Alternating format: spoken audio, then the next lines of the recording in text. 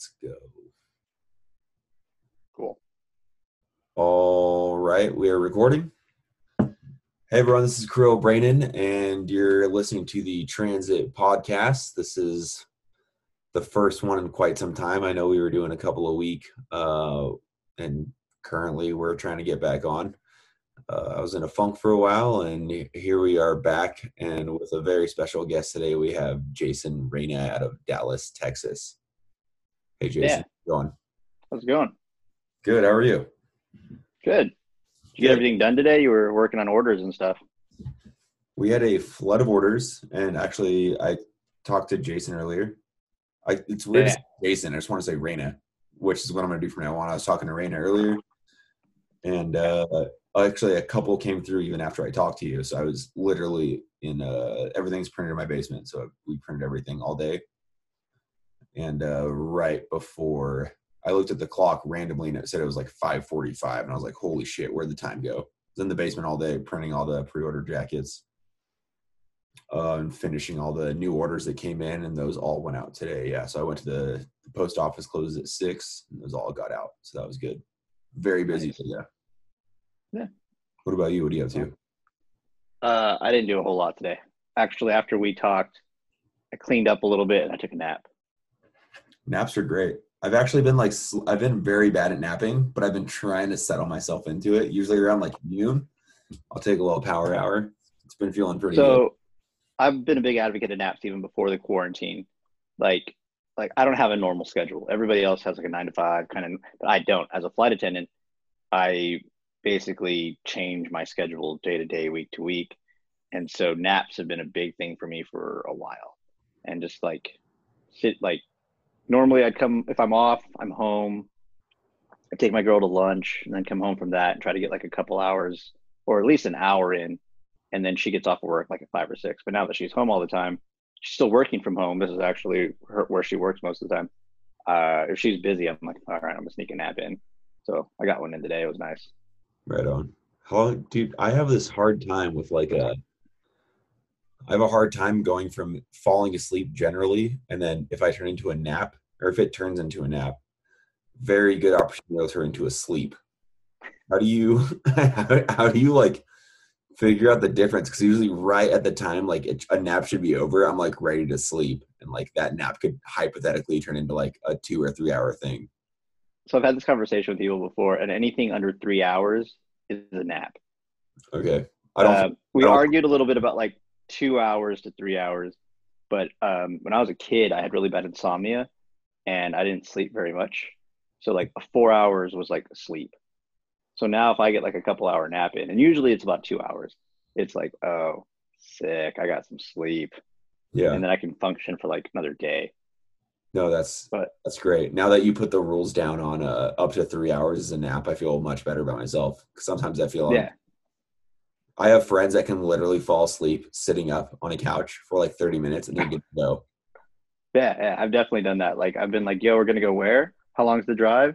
Cool. So let me sleep in the back. Take a picture if you want. I don't care. Just I need that little rest.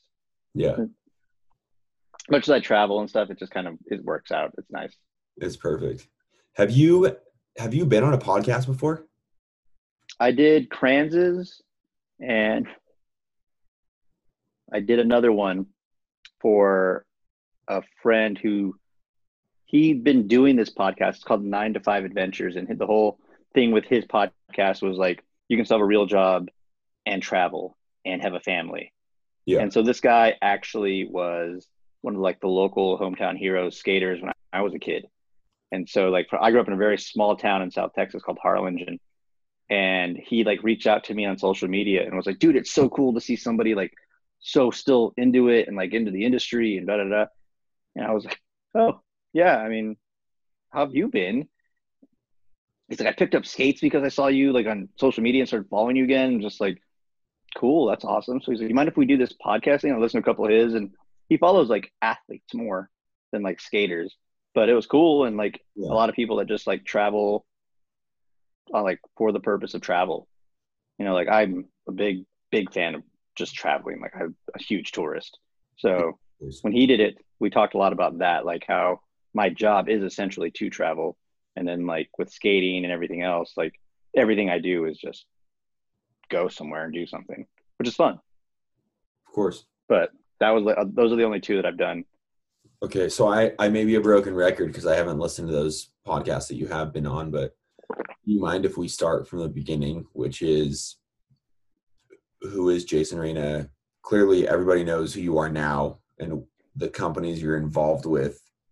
Yeah. It's amazing because you have built yourself quite the name with helping out with certain companies, whether it be them skates. People have clearly seen you unloading trucks and doing whatever else, or they've seen you at Winter Clash. You're kind of well acquainted with other skaters all around the world. But where did you start? How did you start? What's your history? Kind of like give us I'm not going to say a brief rundown. This rundown could be as long as you want it to be, but how did you become you, and how did you become the person you are within the industry today? So I'm going to say Arlo Eisenberg. My dad, I was very fortunate to have a dad who would just take us, like, load up the car, let's go, grab a couple of your friends, let's go skate. Like in the summer, it was like just skate trips. He was very, very cool about it. And so when I was a kid, ASAs were around and the hoedown. So I missed the very first hoedown and saw it on ESPN and was just like, what in the hell is this? This is in Texas. We can go there. So my dad was like, okay, we'll go next year. Just plan it. And I went to every single hoedown from the second one to the last one. The only other person that's been to all of them is Arlo. Even Vicky, his mom, missed a couple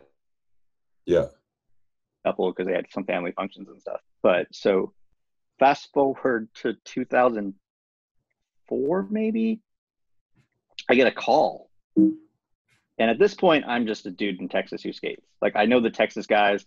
I don't really, like, even then, like Frank Stoner and those guys were still like, whoa. Like every time I'd go skate with these guys, it was just like, oh my God, I'm hanging out with like, you know, Jared McVeigh and like Frank Stoner. And like if Lonnie ever let me have a session with them too, like the Evil Individuals guys, like I was just like super groms at, you know, at that level. And then I got a call from Arlo Eisenberg one year and I thought it was a joke. Like I was like, oh yeah, sure. You know, it's an unknown number on my phone. And it's like, hey man, this is Arlo Eisenberg. And I'm like, sure it is. Cool. Which one of my asshole friends is this? And he's like, no, it's really me, man. Brandon Negretti, who I kind of had known through filming and stuff, was like, he suggested you to do this hoedown video for us. Would you be interested? Wow. And I was just kind of like, and full disclosure, I was stoned. So I was just like, yeah, I could do that. That sounds cool. And this was pretty late in the game as far as like plotting and planning. But I knew like every photographer, every cameraman in Texas, I knew their rigs, their setups, and what they were better at, like whether it was like shooting telly or shooting fish.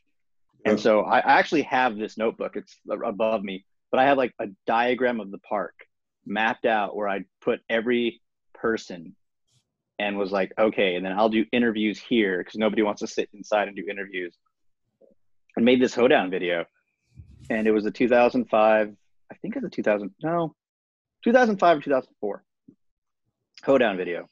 And from that is when I started kind of getting more involved in the industry and like getting behind the scenes and knowing everybody. And yeah, that was the official start of me working in the industry. And from there, I mean, I spent years working for Sunshine with Andy and Jeff and Mac and like the Razors teams, and was always that kind of like random kid in the background getting to go to like on these tours and stuff. Yeah,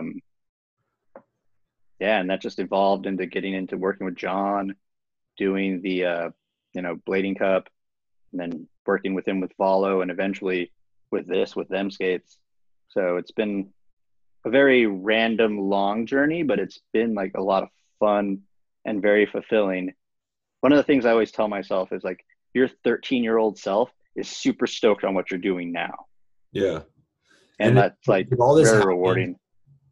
Sorry to interrupt. Did all this happen pre-flight attendant? Like, so did you have the abilities to fly around globally to all these events prior?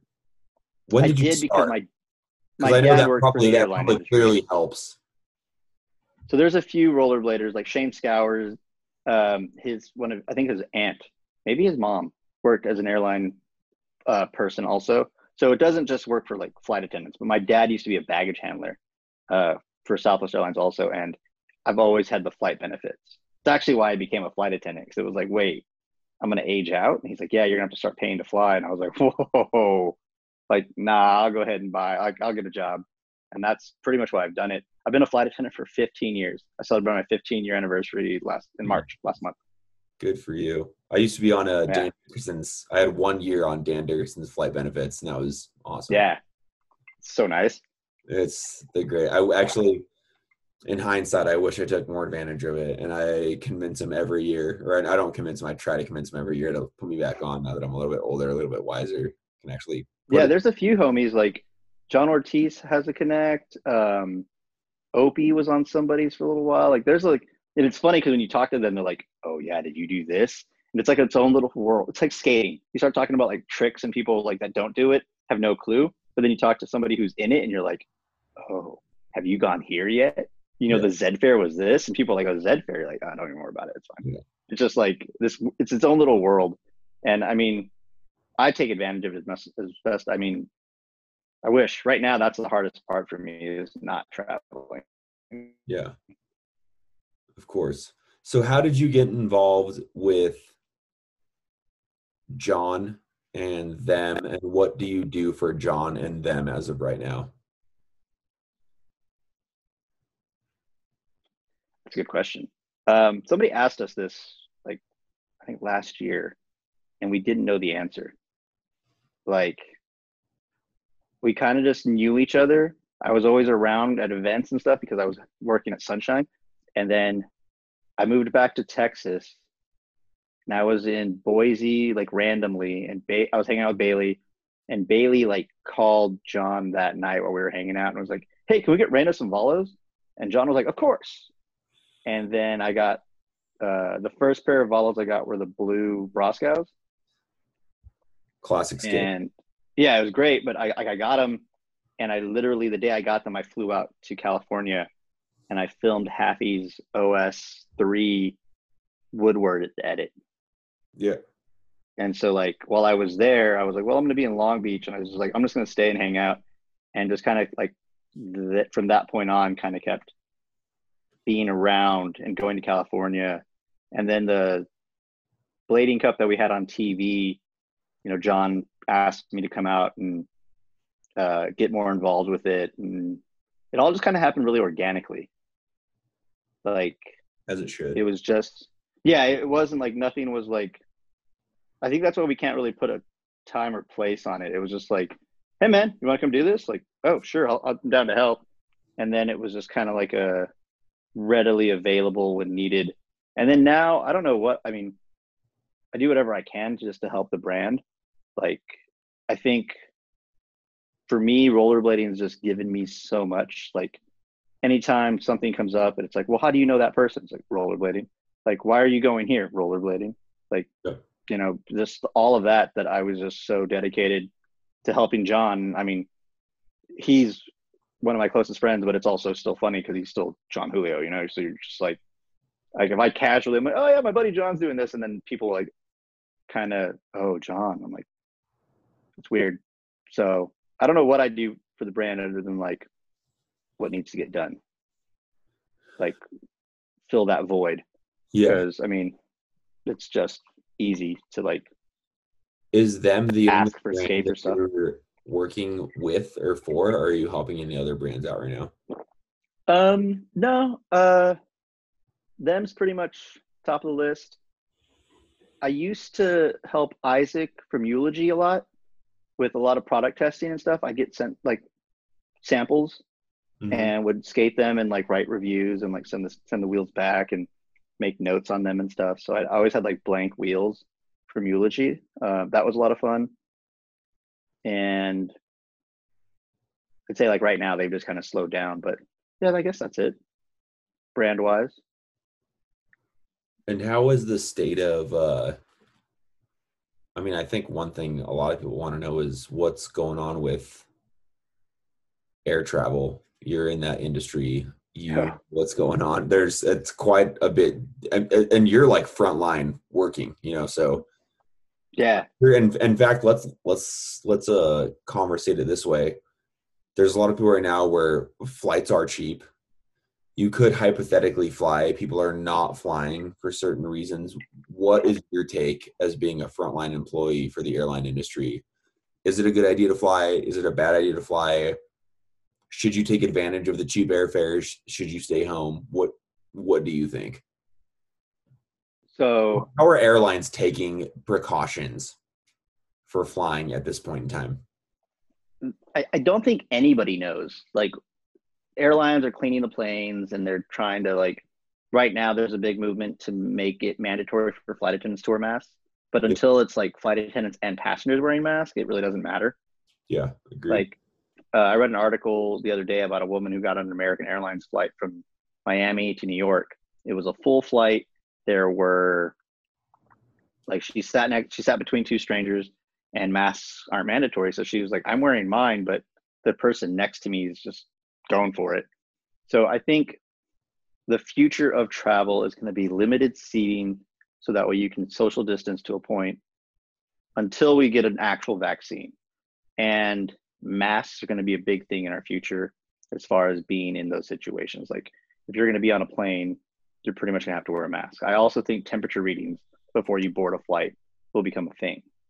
Um, and I'd say right now, if you're willing to gamble, go for it. But honestly, if you come from a hotspot into a different state, in Texas specifically, they have state troopers at your flight waiting for you. And they tell you, like, hey, you need to self quarantine. If you don't, you will get arrested. Like, if you get stopped anywhere else, but for the next 2 weeks, then like it's all documented, like you'll get arrested because you're supposed to be self quarantining. You came from New York, Florida, Washington State, California. Like they don't like there's just like a list of hotspots. And if you come from any of those places, cool, welcome to the state, but you basically have to go like self quarantine. And that's So I only feel like spots. what's up? Yeah, it's just the hotspots. But the the irony of that is like as a flight attendant, I go through all of those spots. I stay in some of those cities, and then I'm exempt when I get to those cities. Like I can leave, I can come and go as I please. Yeah. And so I've had two scares already. I was in contact with somebody who had it, so I got quarantined for.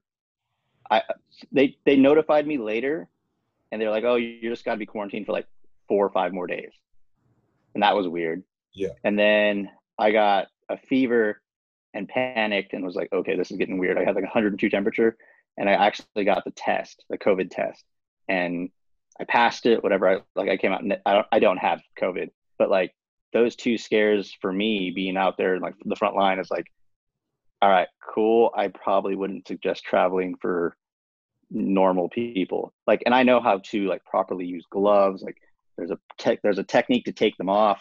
Like we're trained on that before COVID. Like that's just in case of bodily fluids on the plane.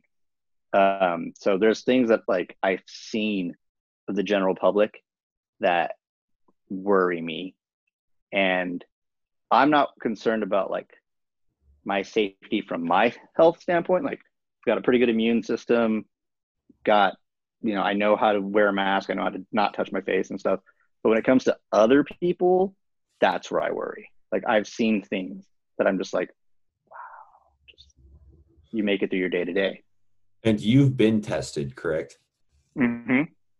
And for the general public that has not been tested that's listening, what's that like? Because I'm sure a lot of people are very curious of So like I've heard stories of people doing the test and saying like in so many words I felt like they were touching my brain. Like so basically, yeah. So I went through a drive through basically at my doctor's office and I went to the back. Everything was done through the window. They did a flu and like strep test first, which is just like a quick swab. And those came out negative. So they were like, all right, we got to do it. And they bring out this really long Q-tip. sorry, I'm gonna pause you for a second. This is all in the same line.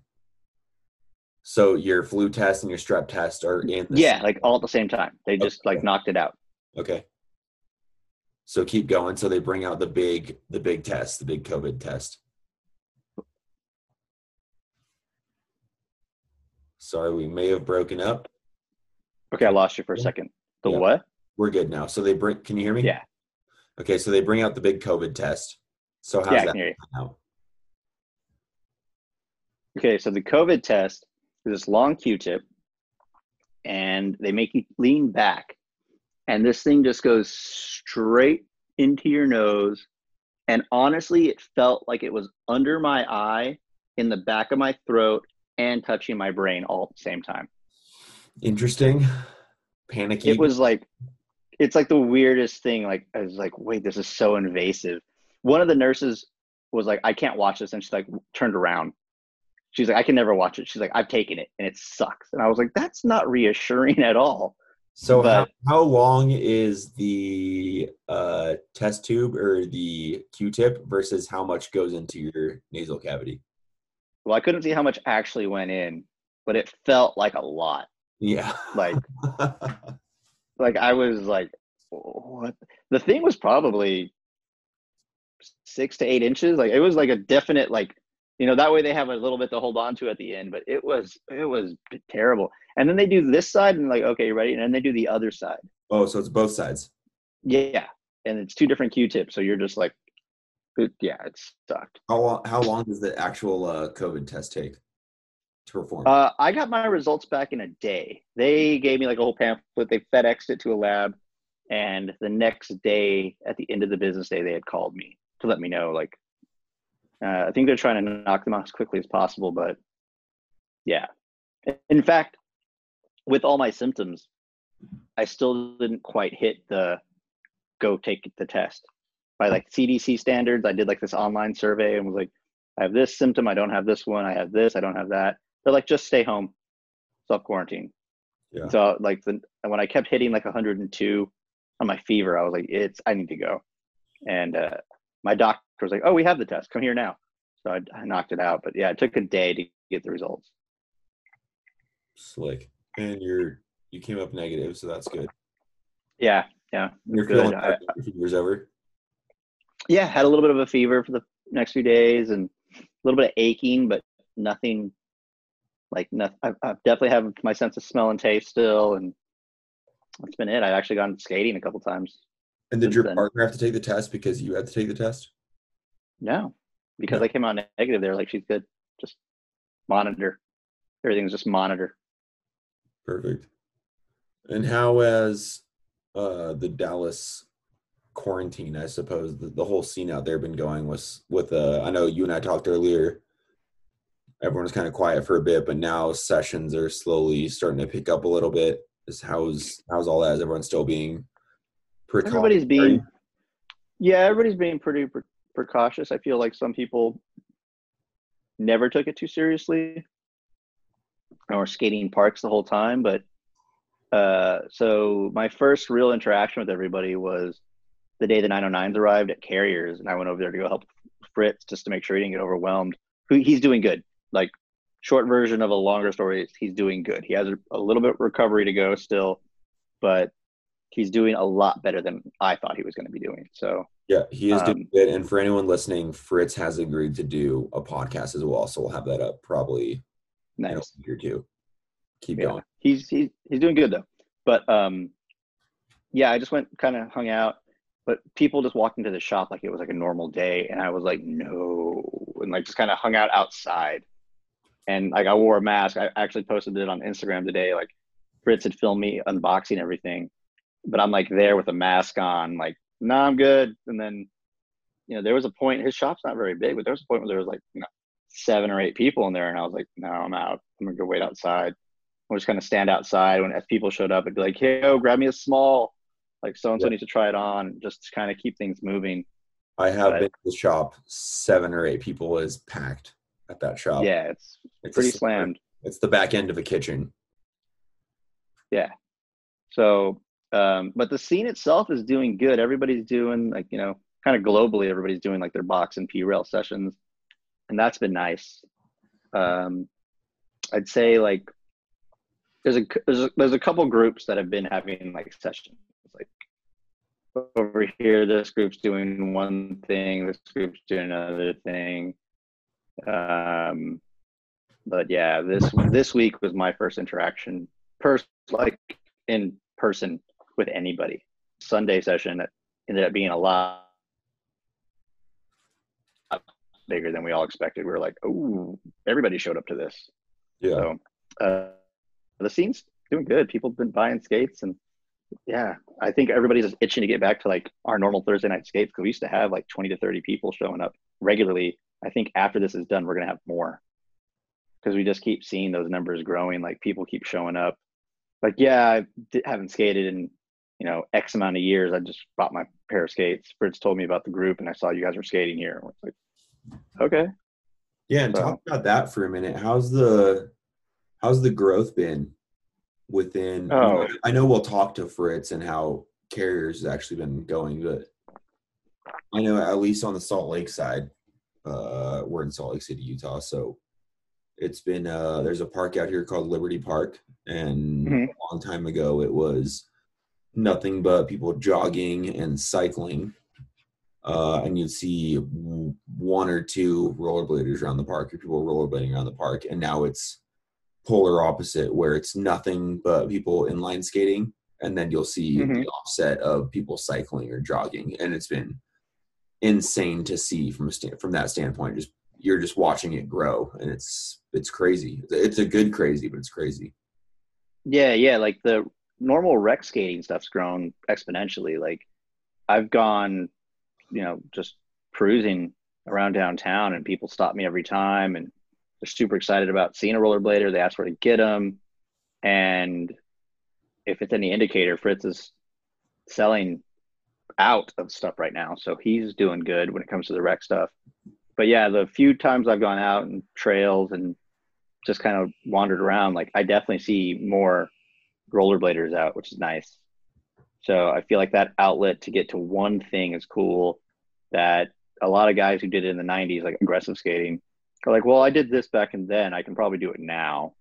And so they're kind of getting back into it, like for the exercise. And I mean, I don't know if they plan to actually like hit up some parks and actually, street skate kind of stuff, like grind and everything, but the interest is there, and they're like, a lot of people are reliving it. Even the Jump Street stuff, I've been watching a lot of their live videos and like the video premiere things that they've been doing, and it's been fun. But you always have somebody in there who's like, yo guys, used to skate back in like 2000, how's everybody doing, what's a good setup, da, da, da. And you're like, oh, that's cool. I was talking to Stephen Brando not too long ago, and we were discussing the same thing. And when you think about when rollerblading became popular in the early 90s, or even late 80s, early 90s, that was all pre-aggressive skating. And you see those people that were rec skating at that point, and then all of a sudden you see that group discovers aggressive skating, and that's how aggressive skating was born. Yeah. Watching it. So you have to, Stefan brought up a great point, which is all these people that are getting back into rec skating or starting rec skating for the first time are going to all of a sudden discover aggressive skating and see that as a completely different realm that they could get into. So I'm almost wondering what the boom is going to look like at that point too in the next year or so. Yeah. And like sales were already up before this pandemic. So, and I'm not talking about like them skates, I'm talking about rollerblade, like inline skate sales were already up before the pandemic. So yeah, it was growing to a point that was just like already a thing. So who knows? I mean, maybe the pandemic is helping, maybe it's not. Time will tell, as far as once we're all released from quarantine, if it's like, oh no, I did this during quarantine, like this is a great exercise, I'm going to keep doing it.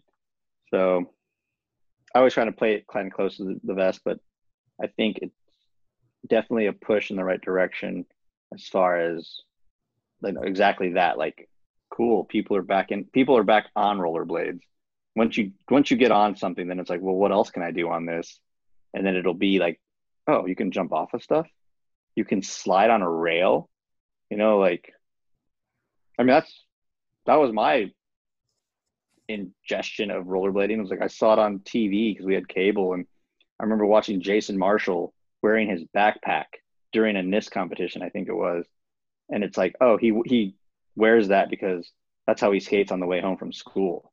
Yeah. He's wearing like this big yellow Senate backpack, and I remember like, oh, that's cool. I'm gonna do that. I'm gonna skate with my backpack on.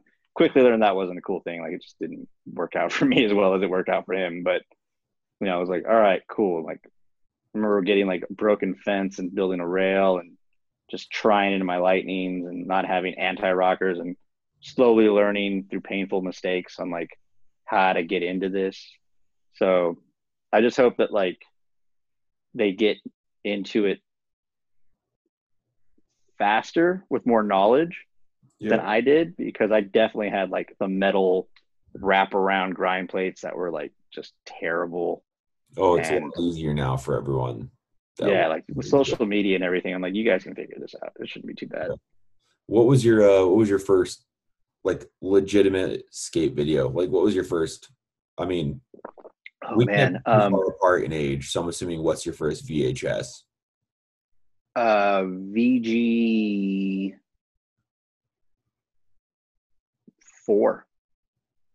VG4 was the first one. A homie, Tony Carrasco, who skateboarded, he had like stopped rollerblading, but he had all these videos, was like, hey, here's my rollerblade videos. And VG4 was the first thing I had, followed quickly by VG5. And then I got like Quest for the Holy Rail, and my daily routine wasn't too far off after that. Did you buy videos, or did they come as a free copy with a pair of skates you bought? Oh, I bought videos. Man, I was a huge video dork. Like it was just, I had to consume everything I could about rollerblading. Yeah. And I didn't have like, I grew up in like, if you look at the shape of Texas, I grew up down here at the very bottom. Like Mexico was closer than Houston or San Antonio. Yeah. By, minutes and hours. But I was a huge consumer. There used to be one magazine shop that carried like Inline Skater and Box. I don't think they ever carried Daily Bread, but my parents were cool that they like let me do like a once a quarter, kind of 2 or 3 times a year. Like, all right, order everything you're going to order. Like, so I would just save up for that. Yeah. And just be like, oh man, okay, I got to get this. Like, what do I do? My dad used to go to Barnes and Nobles every once in a while. Yeah. Because I used to carry Box and Daily Bread.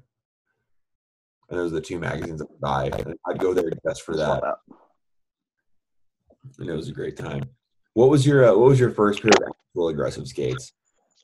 I'll tell you right now, for me, mine was the Rossi's Royales. If you remember those, they were all gray. The initial Rossi's M12 was out in white and black, but I remember those were like so advanced. My dad would take me like a Sun and Ski Sports or something that carried them, and I didn't even want to try them on because I literally for some weird reason didn't even think I was worthy to try them on. So I got the Rossi's Royales. They nice. were yeah, light gray, flat setup, great time. I remember when I got my Lightnings, I was like, oh man, it's on. Like I'm gonna do all the things. And I got these Lightnings and I put like no fear stickers on them and just had like, that total epically 90s setup. And like didn't know what the hell I was doing. But yeah, it was good times. It was great times. I remember ordering the Rossi's Cooties. Okay. See, I had Fifth Elements. Like I remember I missed a Christmas. My brother got Majestics, and they're like, "You sure?" And I was like, "No, I want to wait for these." And they kept delaying the release, and I was like, "Damn it! I should have gotten Majestics." Yeah, I got the Rossi's Cootie, and in the box you got a free tape with every skate order. I could not remember who I ordered from at the time. It could have very well been Aggressive Skate and Snowboard, which ended up being Amol. But I got the Rossi's Cooties, and in the box was TBTV5. And that was my first VHS. I'd seen skate videos before. That was my first VHS that I owned. And that was the first time I heard of Cypress Hill, and a bunch of other music. And I still feel like I get a ton of my music selection from skate videos, as Oh everyone. yeah, 100%. But that was, I 100%. remember being like, holy shit, just being in love with like I was super into vert skating for some reason, but I was really into like Ty Chris and Cesar Mora. And then as far as street going, between vert and street, like Blake Dennis, all those Yeah, guys. dude, yeah. Tim Ward, Tom Fry. Like I was definitely in the like older generation of like, like the Arlos, the Tim Wards, like the Tom Fries, Heiser, like Wedge, all those like first generation dudes. Cause I would just like was like, okay, who did this? And like would try to learn it. And then by the time like Blake Dennis and those guys came around, I was pretty seasoned and like, oh, okay, like he skates with so and so and did all the like the nerdy like following around. Um, but even like more nerdy with videos, I could tell you what like Bo would film and contribute to VGs because I could tell what his camera settings were. Oh, sick. Like I was like dissecting everything I could get to like that point. Yeah. I remember my sister used to live in Seattle in what was it called? I don't remember the city, but it was pretty close to Skate Barn. Yeah. And I remember the first time I went to go visit my sister. She lives in Utah now, but I remember visiting my sister for the first time when they first moved to Seattle. It was called Newcastle, is where they lived, not too far from Skate Barn. I remember going to Skate Barn for the first time. I borrowed my brother-in-law's truck and drove to Skate Barn. And I'd seen a bunch of barn burner videos clearly from back in the day. And seeing that park in person and like knowing what people have done at that park when I saw it in person was like, holy shit. Like it made like the quality of the skater go so much higher because when you see something on film, you're like sick. And then when you see the obstacle in real life, you're like, holy fuck. Like, this is That's so big. So big or so crazy or I hadn't thought about Skate Barn in a long time. And then I watched the episode with you and Brando and Tori. And I was like, that's where I first met Tori, was at Barn Burner.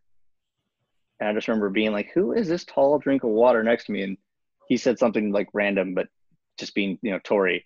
And we were like sessioning like the down like sea ledges on that one side. Yeah, yeah. And it was just like, that guy's way taller than I thought he would be. But yeah, that was the last time. That was the first time in a long time I thought of Barn Burner. I was like, man, Skate Barn. Dude, little secret, not a little, it's not a secret at all, but I always knew Tori was tall. And then, at one point, as everyone was, I was once short and was short for a long time, then got a very large growth spurt. For everyone that doesn't know, I'm 6'5".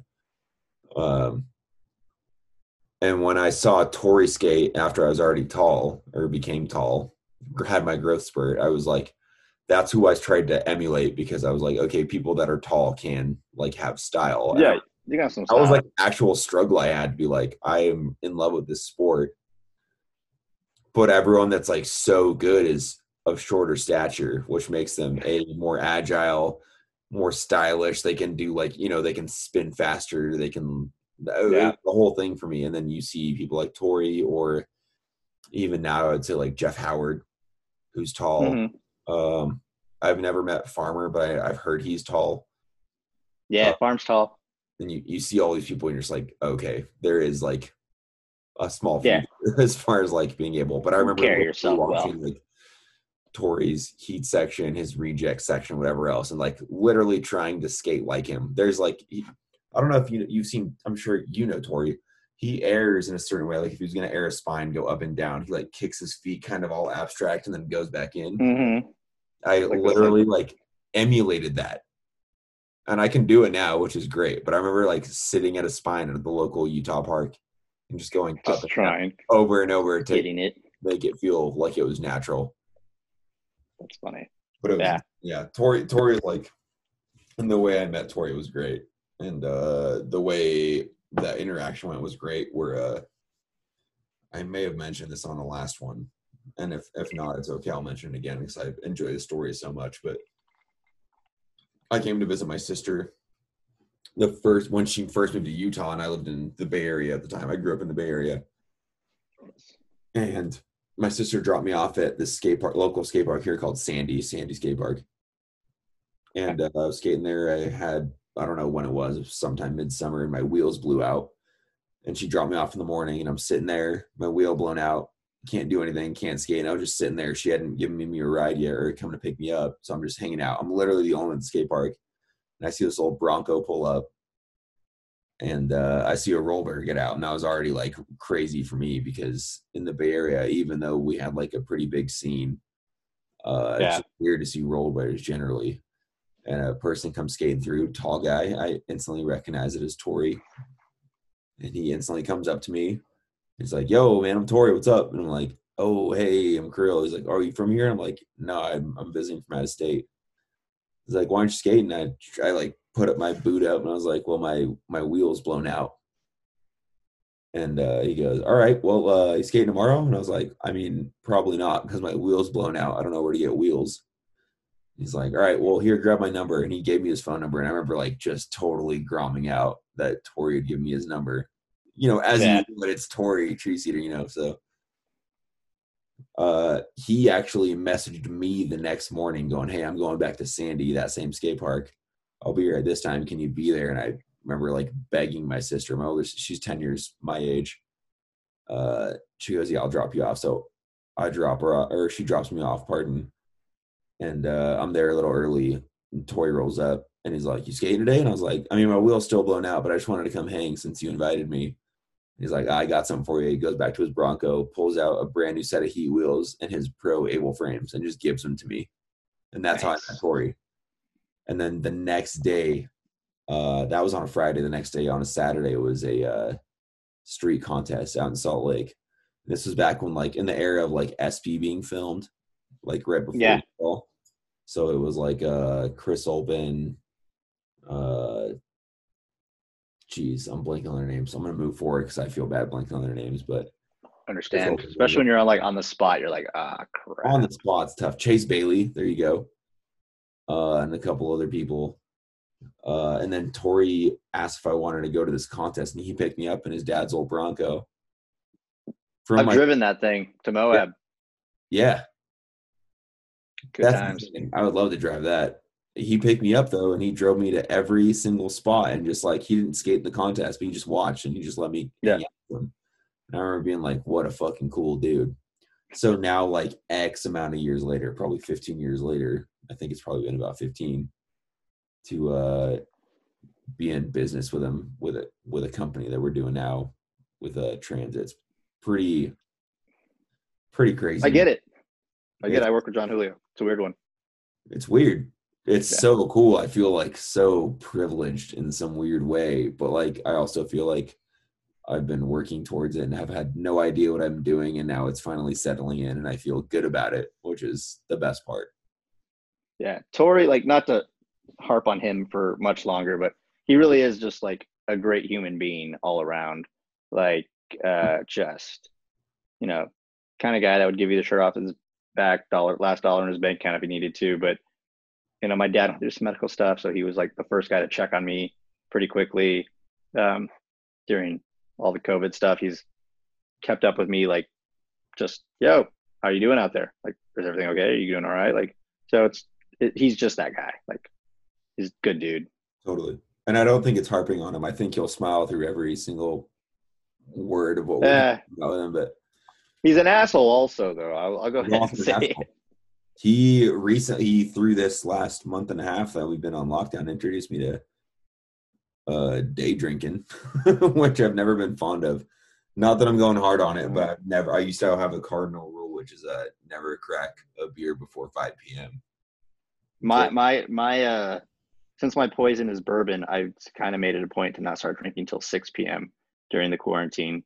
I think that's cool. It's a pretty decent one. And then just been chilling, like, so during the day, I try to get as much done as I can, make myself feel like I've earned a drink, take a nap here and there, but it's been okay. Working. Oh, it's good. My rule used to be sunset. Sunset is when you can start drinking. Then I carefully mellowed it down to 5. But then, like I was saying, Tori came over like 2 weeks ago with a couple 10%ers, which I never drink during the day. And I was literally on my computer working on transit stuff, and I hear a knock on my window, and I look over, and it's Tori, and he's holding up 2 beers, 2 tall boys. And I'm like, well, Couldn't do it. like, I'm not going to say no, so. Yeah. We had one of influence those that each, guy. like, and he even said, he's like, I'm sorry, probably 10% is probably too much. It's going to be a doozy driving home. I was like, why don't you hang out here, Chief? Like, let's hang out for a little bit, which we did.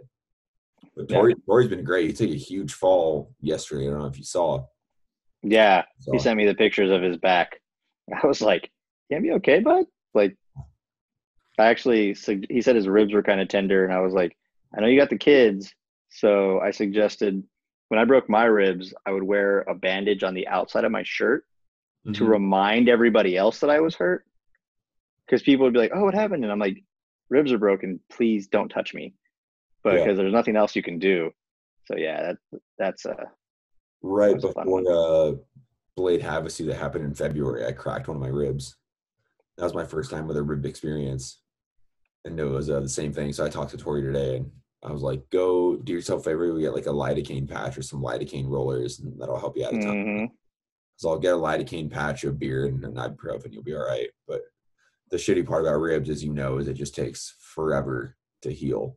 Like it does. It this just is kind of a forever. This is kind of a segue, but like, how do you deal with injuries? Because I'm the worst, and it's actually how I picked up cameras early on in like my career. Like I'd say my career, just early on skating, I'd be like, oh, well, I'm not gonna not go to this session, so I'm just gonna like film. And I've been skating for like almost 30 years, like 20, over 25.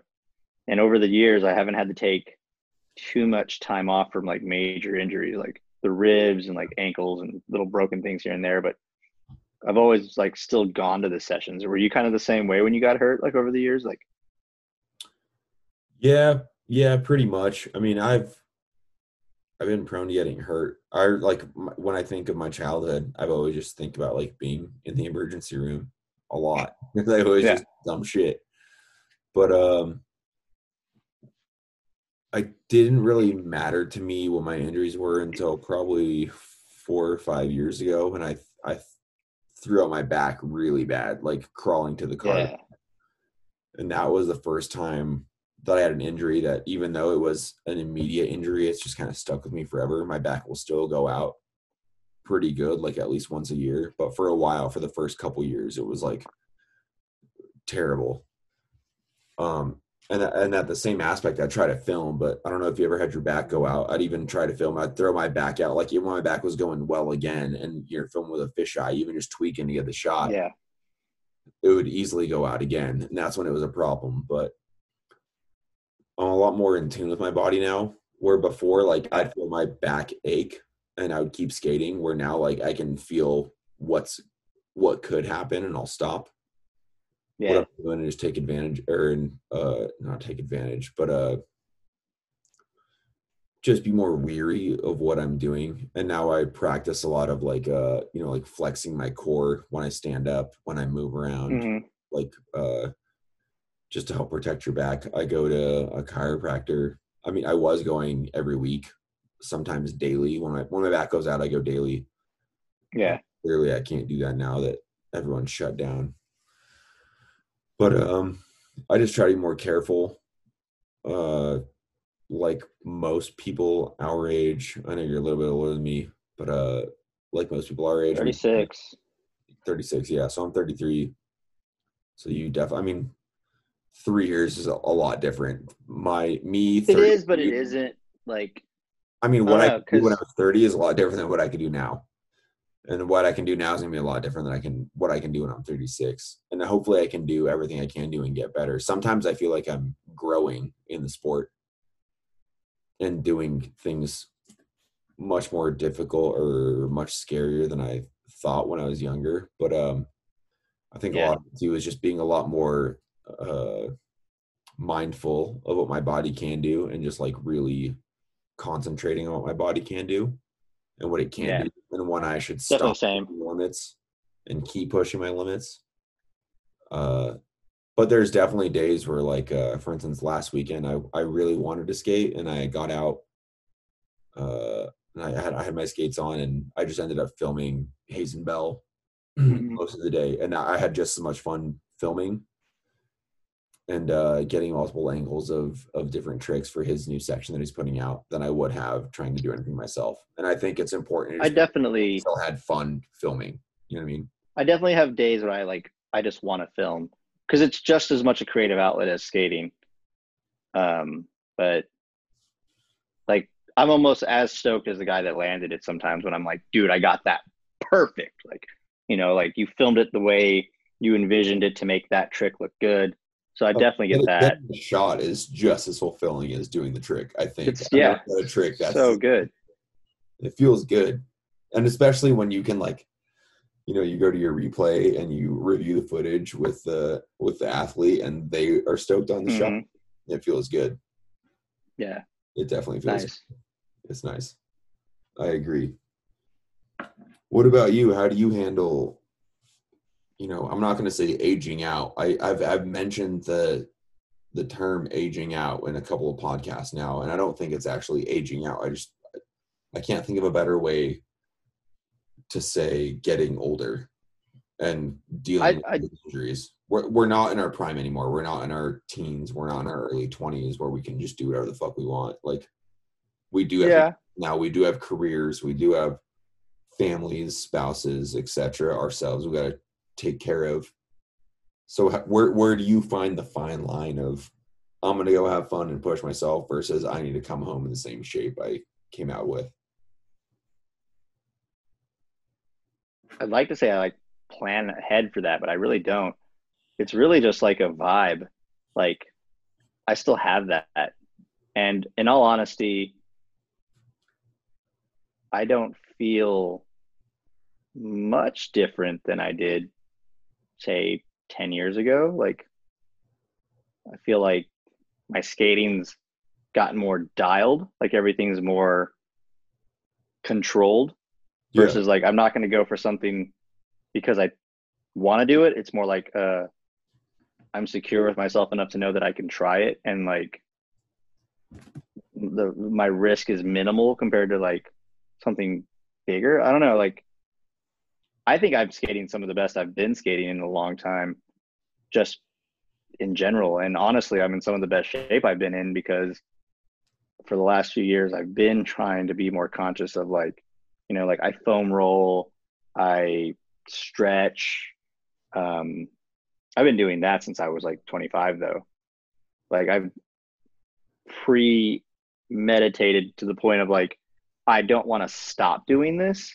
So I started looking into what I needed to do to maintain my body. I had really bad sciatica for a little while too when I was about 20 something, like 26, 27.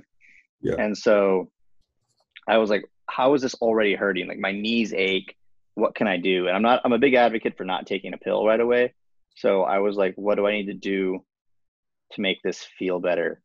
And I just kind of started doing that, like would stretch. I do squats. I'd have long conversations with like Rob G about this kind of stuff and like just focusing on like your personal energies and like how to try to like focus them to like healing and doing things. And a lot of it just sounds, out of context, it sounds kind of ridiculous, but it's like, it's worked for me for this long. And I have ailments, like the things that are like reoccurring, like just my wrists are weak. I fall skating, I can't do push-ups, but it's like those things that I've just focused on for the last few years that like, I think I'm doing pretty good. At Blading Cup, I had a hematoma on my leg, like this whole thigh and most of my butt was just like a giant bruise. But I skated every day because we'd go skate that Vans Mini and do all this stuff. And it was like, I'm not going to not skate. And I just knew how to like handle that. Like I would, before we'd go skating, I would foam roll to like disperse all of that. And I don't know. It's just, I think being more educated about my body, like our bodies in general, but then also being educated about the physical stress we put them through and what to do about it. That's not just like an ibuprofen. Because an ibuprofen's like, cool, it's masking your pain, but like sometimes that pain's actually a good thing.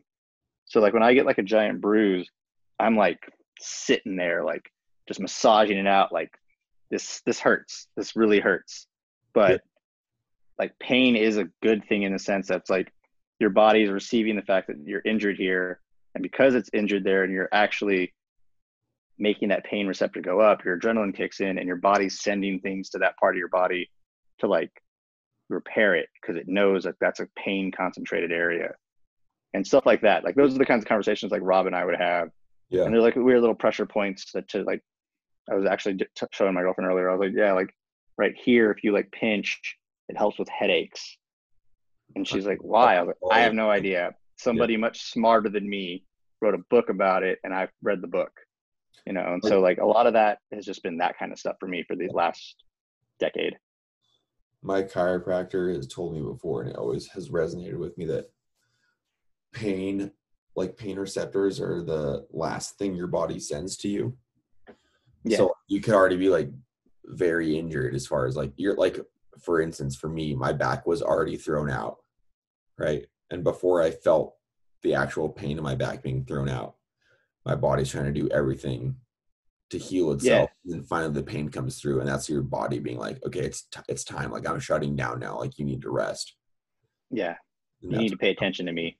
yeah. And I think, and yeah, I think you said something earlier where you go, or where you said something along the lines of you don't want to harp on it, or you don't want to do something or another. I couldn't tell you now, but I think it's really important for people our age to start really resonating with what their body is telling them, Yeah. being mindful of what their body is telling them. Because if you do want to keep doing this, and I think a lot of us are at an age, there's not a whole lot of youth going on. No, yeah. So the people that are really keeping it alive right now, there is youth getting into it, which is great, and it's very exciting to see.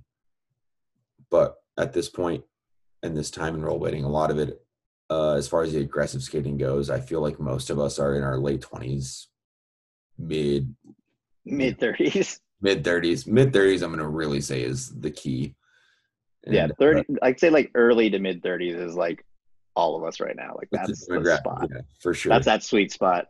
It is a sweet spot, and it's sweet that it's even a spot, but we got to start taking care of ourselves, because if we're going to hold this torch for as long as we can until there is youth to pass it on to, or until that youth wants to be involved, which I think is coming up very soon with how big rec I skating think getting in. Like we really got to take care of ourselves and I make think a big thing it. too is like the machismo aspect of like being a dude and already like being an aggressive sport. It's like, oh yeah, I'll just rub some dirt on it. And it's like, yeah, dude, you're 30 now. Like maybe not rub some dirt, rub some like, chloroseptic or something that would clean it. Yeah, Like consider like yeah, actual things. Like I definitely put super glue in my cut still. Like it's just fine. It'll be fine. I don't need to get stitches. But like, you ever like looked at your like body and just been like, oh man, like I'll look at my knees and then like sitting on the couch watching TV with my girlfriend, look at her knees, and I'm like, that's what a kneecap looks like, huh? That's cute. Like, like we put ourselves through so much. Completely. But there's a quote from the Fight Club book. It's not in the movie, and I'm gonna interpret it because I can't remember it word for word, but it's one of my favorite quotes. It's like, you ever see those like show cars? Like you see that perfect 56 Chevy. It's in perfect condition, body, paint, everything starts. Yeah, I don't want to be that one. I want to be the one that has some rust and has a dent and know that like I got driven, I got used. And it's Yeah. one of my favorite quotes ever because it's like, everybody's like, oh, my body's a temple. I'm like, that's cool, but like, what'd you do with it? Like, you know, go Yeah. out and have some fun. Like, You want some patina on you. yeah, I want a little rust, and that's fine. I mean, I posted a video of me like cracking my foot the other day, and skater homies were all like, ooh, but like friends who don't skate were like, what's wrong with you? Why does your foot make that noise? I have a good friend from high school that I keep in touch with, and he's just like, dude, every time I see you post a video and you fall, I'm just like, how does he get up? Like, I don't know, I'm just too dumb to stop. You Totally. know, like I've never not rollerbladed. I think this quarantine has been the longest I went without skating for not having an injury. I went like a solid month of just being quarantined and not skating. Like I would skate like recreationally around downtown, but I didn't do a single grind for like a month solid. And I think from a health aspect, that was the longest I'd gone without being injured in 25 plus years. Jesus. It's a long You time. know, like it's a super long time. Like it's weird. And it's Yeah. crazy to think like that I've been doing this for more than I've not been doing it. Like I'm at that point in my life that I've rollerbladed more than I haven't in my lifetime. Yeah. Same. Same. Yeah. I was talking with I mean, you talk with Tori today. I talked with Tori today just about that fall, and he goes, this has been the longest, or this is the first time I've had a fall that had this much pain since Yeah. since my heydays of skating. And I told him, I was like, at one point, I'm sorry you fell, but on the other point, I'm going, it's good for you. And he goes, yeah, I'm glad to like have fallen and know that I'm still alive. And then I bring up Yeah. another point, which I always love to bring up, which is people that skate, whether it's inline skateboard, scooter, BMX, ski, snowboard, whatever, any action sport where you're constantly just eating as much shit as we do, our bodies are so much stronger than Oh the yeah, average yeah. human's body. Like the fall that Tori took mountain biking would put a normal person in the hospital, and he just got up and rode his bike the rest of the way downhill. And now Exactly. he's sore and he's hurting, but he's good. Where other people, it would Yeah. have really fucking like it really would have taken him out. And I Yeah. do think like 100%. a really plus side of skating. I don't know if it's a plus side or a downfall, but I mean, in my head, I always like to think hypothetically. I'm not a violent person, but you go, if Jayson Reyna was to get in a fight, he could take way more hits than the average Oh person yeah. can take and be okay with it because he's so like you, me, the rest of the skating community, the rest of the action sports community are so used to just like hitting hard concrete all the time, So day my after day, cousins, that you cannot like your pain factor we were is like so much we were higher. still like kids, like teenagers ish, but you know, like we were horsing around. My cousin's like trying to Charlie horse me in my leg, just like trying to dead leg me.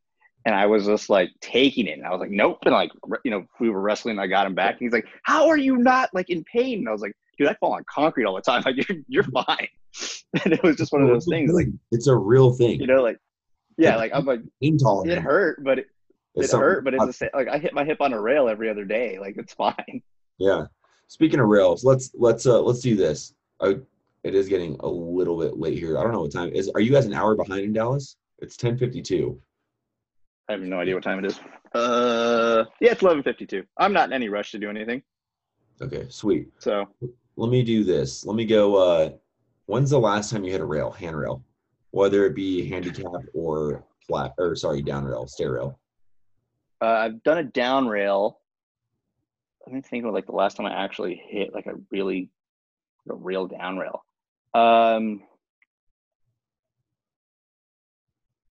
When the guys came filming for Champagne, I tried to do this kink rail. It's a pretty big kink rail.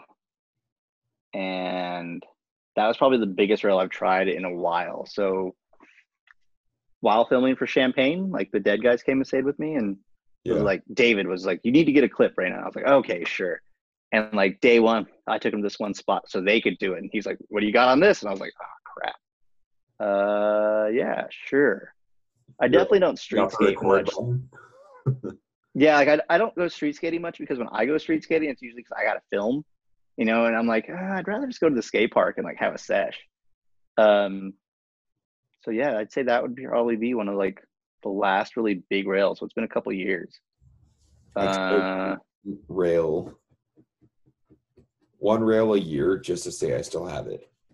That's my goal. I mean, I've done like Way more of a ledge the. than I'm a rail skater. You've Rails. been to Roanoke, Say again. so like the handrail at Roanoke, the skate park. We were talking about the knife, Yeah, the butter. the Yeah. skate park with the knife in here in Dallas. Yeah. So Roanoke, I hit that handrail almost every time I go to that park.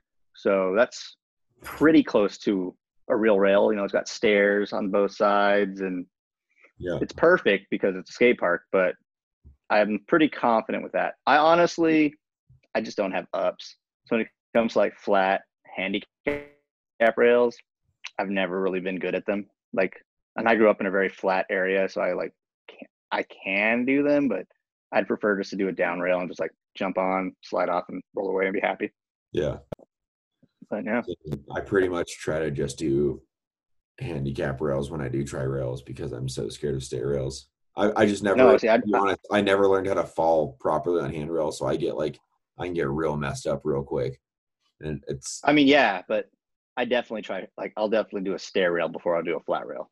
It Ooh. just, I don't know, and I'll KG it first try. Like that's like I won't go for like a soul or a royale. I'm like, no, I'll just KG it, and it's like it's dumb, but it goes back to like old ASA days, and anybody old enough to remember ASAs and like how you would compete in them, it was like safe tricks everywhere you could, end it on a hammer, like end it with something that would stand out, or Yeah. start with something that would stand out. And so like I just got really good at KGs on down rails. That was just like the trick. I was like, you know what? I can KG. I'll just do it. I trust a KG more than I trust a Royale. So if you That take me to a rail, I would rather KG it before I Royaled it. Fun KG fact. is one of my new favorite tricks to do. My Yeah, safety has always been a Soul Royale or Unity. Unity is almost like number one when it goes to safety. I don't know why. It just feels comfortable. KGs I've been super into lately. I just got paired up tonight. I don't KGs. even know who I got paired up with, but right before you called, the reason it took me so long is because Brad Anthony went live on the global Oh game, yeah. so I can see who I can get paired up with. And he said he commented saying it would be a good game, which I assume means that I'm going to get my ass kicked. And I've I've made a public post saying whoever gets me, please let me down slowly, so like as painless as possible. But we'll see. We'll see how that goes. Let's go this. Let's do the top three last questions I go every end of every podcast, which is we'll start with number one. Your favorite skate section of all time. So video and athlete.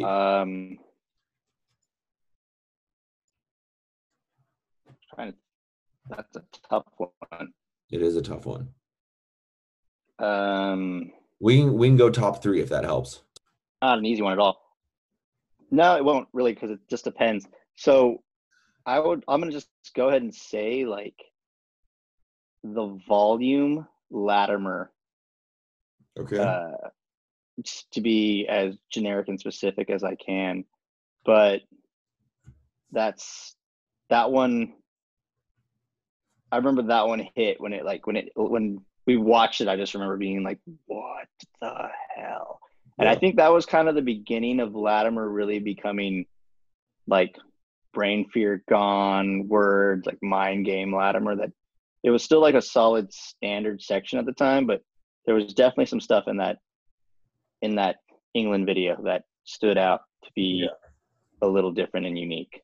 Okay. But then another like easy contenders would be like Josh Petty's VG7 section, Dustin and Kevin Gillen's VG7 section. Yeah, I could go.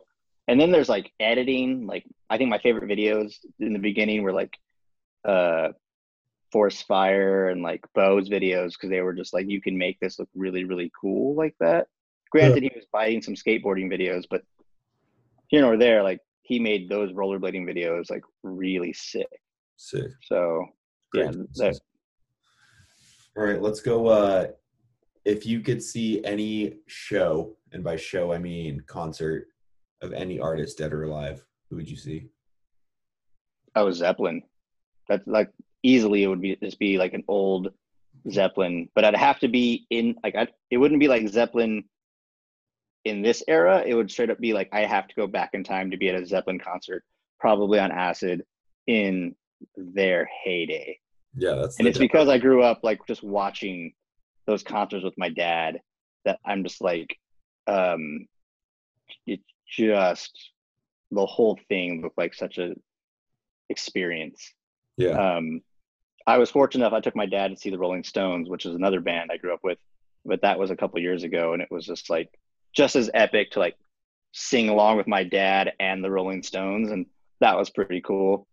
But yeah, Zeppelin, because growing up, Zeppelin was like the cassette in like my dad's old van all the time. Like, for sure. For sure. So let's do the last one. I'm going to throw an oddball. It's not the normal question I'd ask, but because you are in the travel industry, favorite city to skate in that you've been to personally?